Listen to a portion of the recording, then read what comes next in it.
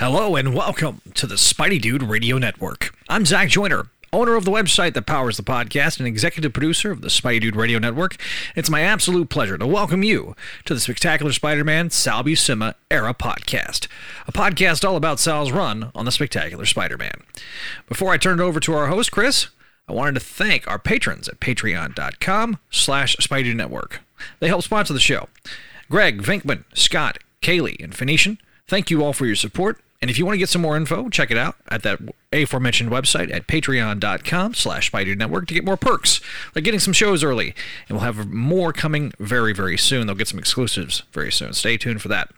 Finally, before I go, I want to encourage you to check out our other fine programs: Spidey Dude Experience, ASM Classics, Make Mine Mayday, Broken Rider Variety Hour, Clone Saga Chronicles, Spectacular Radio, and Voices from the Eyrie, a Gargoyles podcast. Be sure to leave feedback on the respective feeds, give us a 5-star review, and leave feedback the email address at thatradiohorror@gmail.com. Thanks for listening to this exciting episode of the show, and now, here's Chris.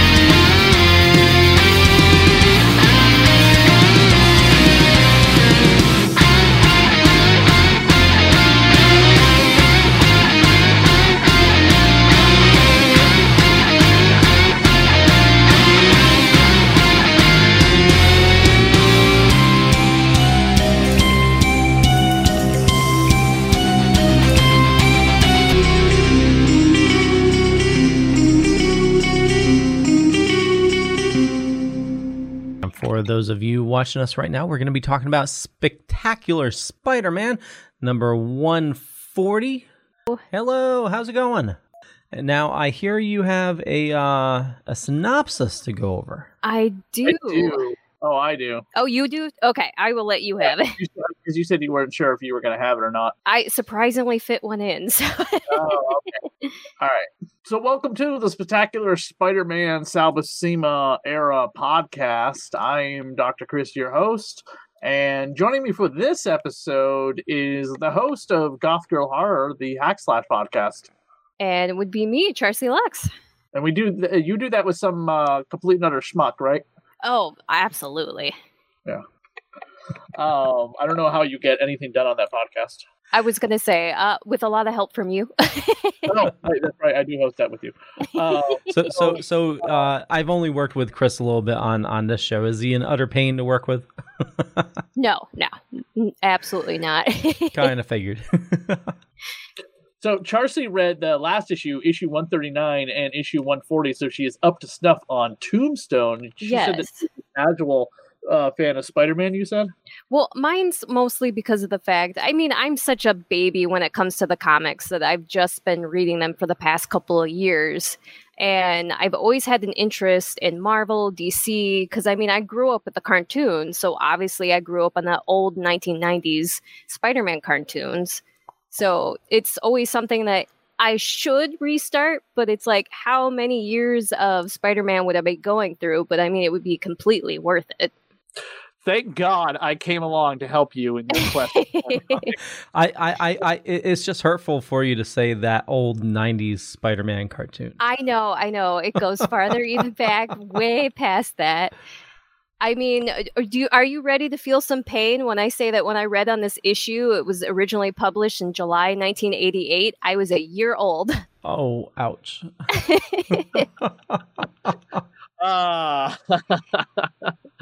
And we are talking about Spectacular Spider-Man Volume 1, Issue 140, published July 1988. Writer was Jerry Conway, penciler and inker is Sal Buscema, colorist is Bob Sharon, letterer Rick Parker, and editor Jim Scallop and Glenn Herdling. Editor-in-chief is Tom DeFalco, and the cover artist is Sal Buscema. And issue 140 opens with Spider-Man checking in on Robbie after the events of the last issue. He blames himself for not getting there in time. When Robbie's family leaves, he hallucinates that Tombstone is paying him a visit and whispers in his ear something. Meanwhile, Spider-Man visits a bar for information and beats up on the barflies. When someone gets the drop on Spidey, he's shot by a mysterious assailant, saving Spider-Man's life by taking a shot at Spidey to scare him away. Spider-Man goes after the Arranger, who works for Kingpin, Wilson Fisk, who, if you're currently reading comic books, is actually the mayor of New York. Isn't that funny? For information on Tombstone, but he won't give up the info. The Arranger is informed someone is gunning for Tombstone. Peter and MJ go to visit Robbie in the hospital, and he tells Peter to burn the tape of his confession of being complicit in Tombstone's crimes. As Peter and MJ leave, a mysterious shadow overhears the conversation. Peter gets a call at the Daily Bugle by Ben Urich to meet and discuss the tape. And when he shows up at Liberty Island as Spider-Man, he gets shot at, and he tackles the shooter, to be revealed to be Frank Castle, the Punisher. To be continued. Crazy. Yes. So the cover has Spider-Man in the sniper's sights of the Punisher in front of Lady Liberty. It says "Rendezvous with Death." Dun, dun, dun. Now, was this Spider-Man's first meeting with the Punisher? No, the Punisher first appeared in Spider-Man. I know, but I didn't know if it was... Never mind, I have my timing mixed up. Yeah, the Punisher appeared right after the death of Gwen Stacy. Okay. He was hired by the Jackal to kill Spider-Man because the Jackal wanted to bang Gwen Stacy, and Peter had been doing it. Okay, I didn't know if this happened before or after. Never mind. No, this is 1988. The Punisher first appeared again right after the death of Gwen Stacy. Oh, wow. Didn't realize that was Spider-Man 129. Didn't realize it was that far ago. Yeah, so, and we're currently up to issue number 301 or 302 in Amazing Spider-Man at this point. Wow. Charcy, have you ever read any of these Spectacular Spider-Man issues? No, so this was the very first time. Oh, this is like a world of weirdness to somebody first joining this, especially with the artwork, like the way it is, the angles and everything like that. There are times in this Spectacular Spider-Man book, it gets incredibly dark. I mean, we get like werewolves in here in a horrible dream sequence. The Hobgoblin's transformed into a demon. Dead characters are crawling out of the graves in horrible ways. And then we get to a really bad touch storyline later on in the run of this with some really horrible hallucinations of Peter's. I mean, it sounds right up my alley anyways, so... I think jumping into the panels after Peter and everyone leave the hospital, the hallucination of Tombstone, do either one of you think it's a hallucination, or do you think Tombstone was actually visiting Robbie? According to him, he actually found a way to make it there, so... Yeah, and that's how I took it as well, that he was actually there. The guy getting thrown through the window by Spider-Man is a prime example of just the way Sal draws people and expressions. And just the way Spider-Man just beats them all back is amazing. And their elongated faces of being like, get him! Now, sorry. Go ahead. You go ahead. I just wanted to take back a couple issues. Not issues, but is he drawing Peter different? For some reason, Peter looks different.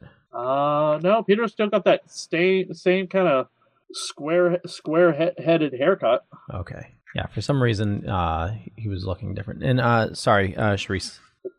Let's see. Oh, what I was going to say is that I just love the one-liners that Peter kind of has in this too. So they're a lot of fun. The character of the Arranger, I am not the biggest familiar with him, other than the fact that he appeared in a lot of Spider-Man books whenever Spider-Man was dealing with Kingpin-related problems. But the Arranger, whose real name was Oswald Silkworth, I think he was on the Daredevil TV series, Leo. Really? Yeah. I'm pretty sure he was on the Daredevil TV series. Well, they kind of hint at the fact that his boss has an obsession with Daredevil, so that would make sense. Yes, because I think at this time, Born Again had happened recently, and Daredevil finally found a way to come back, and it was really bugging the Kingpin. His first appearance was in Marvel Team Up number 138. Well, in this, it was definitely interesting seeing the fact that, Spider-Man was very forward, going to threaten him. And the fact that when he gets angry and he smashes that TV, I'm like, I kind of like this version of Spider-Man. Well, Robbie's always been really good to Peter. He's never, ever once given him the crap that Jameson would normally give him.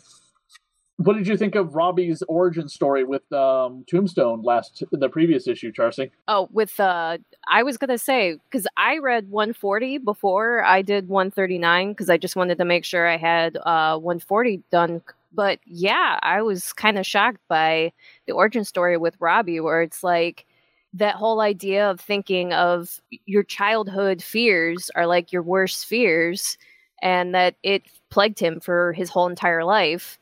And even in this issue, he still was going to do the same thing, where as we're going to talk about, is that he keeps doing the same thing and covering for Tombstone. And in the 90s Spider-Man cartoon series you mentioned, this does play out in one episode. Yep, I very vaguely remember. Because, this seemed familiar, even though I haven't read the comic. But yeah, now that you say that it was in the cartoon, that's probably why it seems familiar to me. Tombstone breaking Robbie's back didn't happen, but the origin story between him and Tombstone did happen. However, Tombstone in the cartoon was black, not albino black, and he got chemically altered to enhance his strength and stuff like that. And I have to apologize. I realize I totally butchered your name. I need new glasses. Oh, perfectly fine. Yeah, I go by Charcy. This is very much, other than the bar fight scene, this is pretty much a drama-filled issue. There's that's it. Spider-Man in the bar fight is the one fight we get. Otherwise, it's a lot of dialogue. If you notice through the entire issue, there's no fight between Tombstone and the mutant that they are trying to break with his persuasion powers. By the way, talk about give it up for a guy who has the ability to make anybody do what he wants, and he doesn't turn out to be a rapist jackass like the Purple Man. Yeah, he's a good person. He might push things here and there, but he's not coming across as being like the Purple Man. Yeah, I definitely found that shocking. By the way, if you go to marveldatabase.com for the Lonnie Lincoln Earth 616 profile, they actually cut back and forth between panels of the book that we're holding, the Spectacular Spider-Man animated series, and the 90s animated series versions of Tombstone. No video game mention? Not really. Instead of being a normal crime boss, this version supplies the city with the many villains that Spidey has to fight, like Sandman, Shocker, and the Rhino. Tombstone does get some love in Insomniac's Spider-Man game, portraying him as a drug lord that fights Spider-Man in his own set of side missions. That I didn't quite remember, but yeah, that's true too. And of course, then he would appear in the Spider-Verse movie. Oh yeah, yep, yeah, as Fisk's bodyguard. Yep. Right. This is not the first time Robbie's life has been upended due to some shenanigans with a supervillain. His wife was attacked by Carnage years later, and Robbie realizes that maybe he needs to move out of New York, and he quits the Bugle. But that never sticks. But this whole storyline with Robbie and Tombstone is going to come to fruition and play out in the comic books in sometime late this month, next month, as Robbie's son, Randy, and Tombstone's daughter, the current Beetle, are dating. And I love the cover. It has Spider-Man in between. It has Robbie's daughter, Robbie's son, Randy, and Tombstone's daughter embracing each other in a lip lock. Spider-Man is standing up between them, and then the shadows above them, like, big heads, is Tombstone and Robbie. Dun dun dun. I was gonna say, that sounds like a conflict. So Parker gets a phone call from a mysterious figure, and he goes swinging out. I do love the way Sal draws Spider-Man swinging in the motions. You see him curling around the Statue of Liberty. Mm-hmm. That's fantastic. Yeah, and I love that he had to get the help of a helicopter pilot to get over there. Yeah. And how did he manage that? That's the number one question I had. Spider-Man's got some connections, and he could easily, ask for a favor. Maybe he's got somebody who owes him a favor from saving their life. Hey, Spider-Man, whenever you need a helicopter ride, thanks, I'll take you up on it sometime. He wasn't quite tight with the Avengers like he is nowadays, so it wasn't, he couldn't just call up Cap and say, hey, I need a Quinjet ride. Anytime he needed to go long distance traveling, he would usually call probably the Fantastic Four. But he tackles the guy, and it is the Punisher. We only get like the one panel really view of the Punisher, but in the next couple issues, we're going to get to see Sal draw the Punisher, and it is pretty freaking awesome. I absolutely can't wait. All in all, this is a very short issue because of the lack of action in it. I was going to say, you get the very short-lived fight at the end here with Punisher, but yeah, and then like you said, the bar scene. Now, the ads in this issue, which I always love pointing out, we have apple sticks and flavored candy with the Mad Magazine D. Martin artist drawing it, which I think is kind of hilarious. Info comics, some type of video game, and a preview for the upcoming multi-book crossover annual event, the Evolutionary War, which, Leo, you are more than happy to cover on the main show. Let me tell you, it is a rather boring story. I only want to cover the one annual that deals with the spider clones. Okay, we can do that. There's an advertisement in here for New England Comics, which is in Brockton, Massachusetts, and still located in Brockton, Massachusetts. We got some ads in here. If you want to gain some muscles in 7 days, Charcy, you can just, call this phone number and they'll pump you up. I'm pretty good where I'm at. Okay. Just saying, there's ads in here for fake lips and psychic readings and muscles, I guess. Wow, that's kind of a difference there. Wizards and Warriors have an ad, and the one thing I want to really point out is that this was at the time on NBC airing with Lou Ferrigno was the return of the Incredible Hulk. For the first time ever, the Incredible Hulk would fight Thor. I remember that. Yep, Hulk had been off the air since I think 1981 or 82. So 6 years later, they brought him back in a series of made-for-TV movies, and this was the first one. Justin says Tombstone is brutal and such a great villain. Then in the back of the issue, during the letters page, we have the Salcrups section, and he talks about all of, I think. Yes, he's talking about all of the previous appearances of the Punisher and where you can find him in Marvel Tales. Marvel Tales was the reprint issues that they would do back in the day. They would reprint old issues of Spider-Man with new covers. And Amazing Spider-Man 129, 134, 135 were the first appearances of the Punisher. Giant Size Spider-Man number 4, issues 161 and 162 guest starred Nightcrawler, and that also had the Punisher. 174, 175 had the Punisher and his main arch nemesis Jigsaw, who was on the Daredevil Punisher TV series in his origin before we really get him. Amazing Spider-Man 201 and 202, Amazing Spider-Man Annual number 15, where Peter has to save the Punisher's life from a poison. And Spectacular Spider-Man 81, 82, 83, which led into the Punisher's first 5-issue miniseries by Mike Zeck. I need to find a way to get the comic ads. The issues I have don't have them. That's fine. I miss seeing all of the early appearances of the Punisher. If you can find a copy of it, the Essential Punisher Volume 1 reprints all his early appearances and the 5-issue miniseries. That prelude, that was his first, own series, which was really cool. I really, really enjoyed that series. The Punisher got poisoned again, and started hallucinating and accidentally killed a innocent person, I think. Ooh, Yeah. that's never good. Also involved Silvermane and Cloak and Dagger. Really good stuff if you're a Punisher fan. We, of course...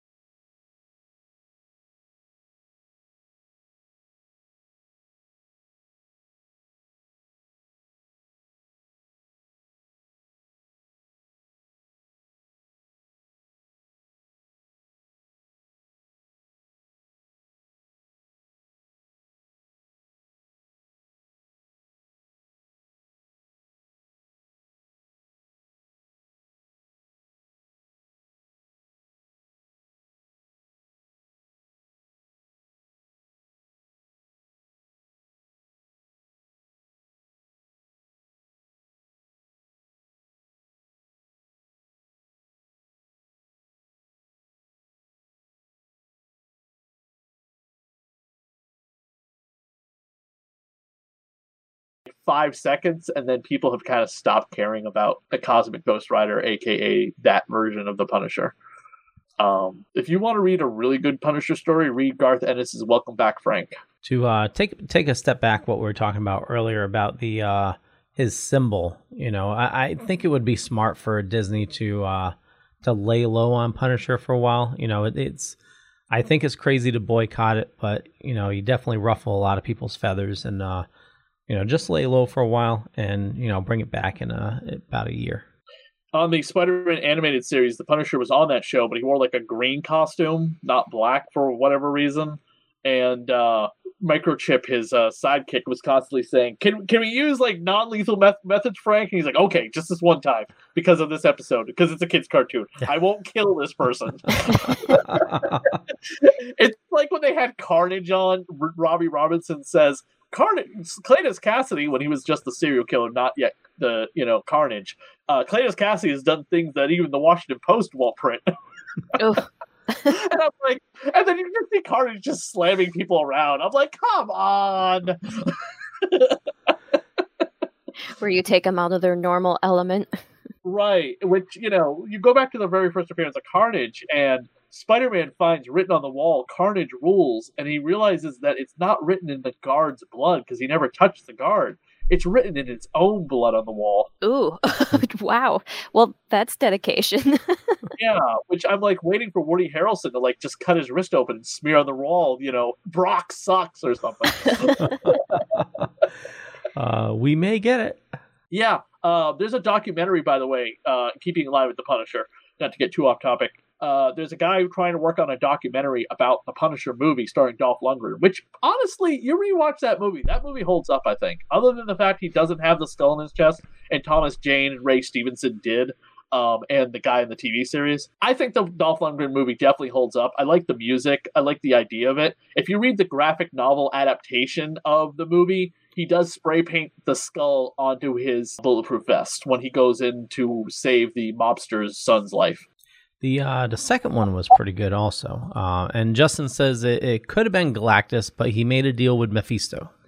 Yes, who's going to be played by Peter Fonda, or Henry Fonda, coming up on the next episode of WandaVision. Spoilers right here, people. What? Hey, don't. Nah. I think both of them are dead anyway, so. Oh, jeez. You almost caused a riot there, Chris. Right. You want to hear what I think is going to happen on Falcon Winter Soldier? Sure. Okay, so on Falcon Winter Soldier, I think the real villain is going to be revealed to be behind all of the shenanigans of whatever the plot line is involving the Flag Smasher people and Zemo's people, which I think are the same terrorist organization. I think what they're going to reveal is, in fact, the Red Skull has returned in a clone body of Steve Rogers, and the Black Widow has taken his place on Mordor. Why do I say this? Because that's what happened in the comic book. Ooh. So it could be a possibility. Captain America had to give up being... Steve had to give up being Captain America because the government said to him, Mr. Rogers, Captain Rogers, you do not own Captain America. We do. So you have two choices. You either comply or you give up your shield. And Steve was like, okay, I give up the shield. I'm not doing whatever your stupid crap is you want me to do. So they found another blonde-haired, blue-eyed poster child named John Walker to soup up with super soldier serum and become the new Captain America. But he ended up turning into a psychopath. And by the way, the whole plot line of getting Steve to do something that wasn't quite ethical and American was orchestrated by, revealed to be, the Red Skull alive and well in a clone body of Steve Rogers. That's crazy. Now, I know there's some differences in this. If you saw Endgame, you know what happened to Steve Rogers. We're not going to spoil it. If you haven't seen it, the movie's 2 years old, so you should have seen it by now. And they will go into it most likely in the first episode of Falcon Winter Soldier, at least some point. But I think that could be a possibility. Who knows? So, well, I thought, didn't they say Chris Evans is coming back to play Cap? Wouldn't that be a big twist if it's revealed he is the cloned Red Skull? That would be... to push that. Yeah, that would be. Here's this. How about this? They backdoor in a way for Steve to come back and be young again by him dying and the Red Skull kidnapping him on some future Marvel project, giving him a blood transfusion, and him renewing his super chiseled Chris Evans body into his young self. Do you think I'm going way too far off? I think you're going way too far off. I think more realistically, it's probably going to be a Cap in like the 40s or 30s. You know, him during that time frame. It'll probably be like a Disney Plus